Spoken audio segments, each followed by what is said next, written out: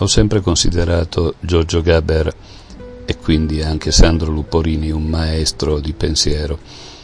Tuttavia una delle sue ultime canzoni, nel periodo in cui era già afflitto dalla malattia, intitolata Non insegnate ai bambini, mi ha sempre lasciato molto perplesso.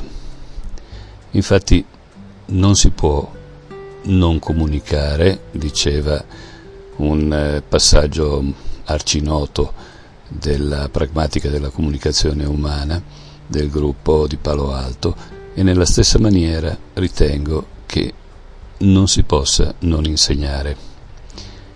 In particolare non sto parlando di didattica nel senso di insegnamento di materie o cose di questo genere, ma sto parlando di trasmissione di comportamenti, trasmissione di valori, trasmissione di pensiero.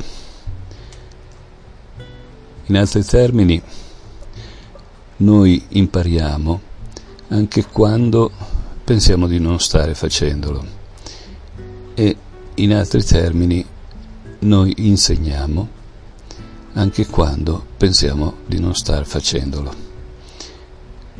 Nel momento in cui tu non trasmetti una risposta ad un bisogno, tu stai trasmettendo una negazione di questa risposta. Nel momento in cui tu non trasmetti un apprendimento, costringi l'altro a trovare una soddisfazione a questo apprendimento in altra forma.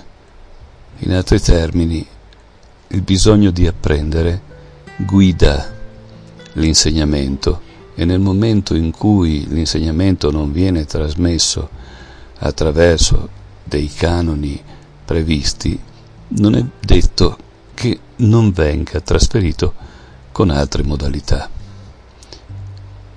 Se noi pensiamo in questa maniera, diventa fondamentale riflettere sul fatto che la funzione di insegnamento, la funzione di guida per un apprendimento dell'altro deve essere in ogni caso presidiata, e deve essere una competenza rispetto alla quale noi ci domandiamo quanto siamo in grado di gestirla, e in ogni caso quali scelte facciamo per gestirla o per non gestirla, che è sempre un modo di gestire l'insegnamento o l'esempio. Ricordiamo che l'insegnamento non è qualche cosa che debba necessariamente essere fatto volontariamente. L'esempio che noi riceviamo dall'osservare un altro, sia esso qualche cosa che ci porta a rifiutarlo o che ci porta ad emularlo, è sempre una forma di insegnamento. I bambini, che rispetto agli adulti hanno una maggiore permeabilità nei confronti dell'apprendimento, nel momento in cui attraversano delle esperienze, siano esse quelle con gli amici, siano esse quelle televisive, siano quelle con i compagni di scuola, gli insegnanti, e spesso il più delle volte diventa marginale la presenza e il tempo di esposizione che loro hanno nei confronti dei genitori, ma comunque questa parte esiste in ogni caso. Nel momento in cui i bambini sono esposti a dei comportamenti, a delle trasmissioni esplicite o più delle volte implicite di valori, in quel momento loro apprendono.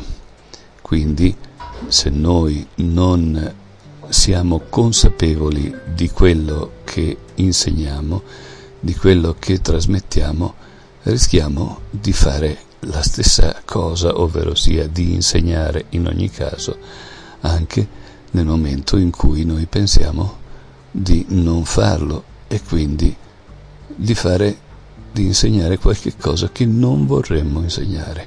Non si può non comunicare, non si può non insegnare, non si può non apprendere.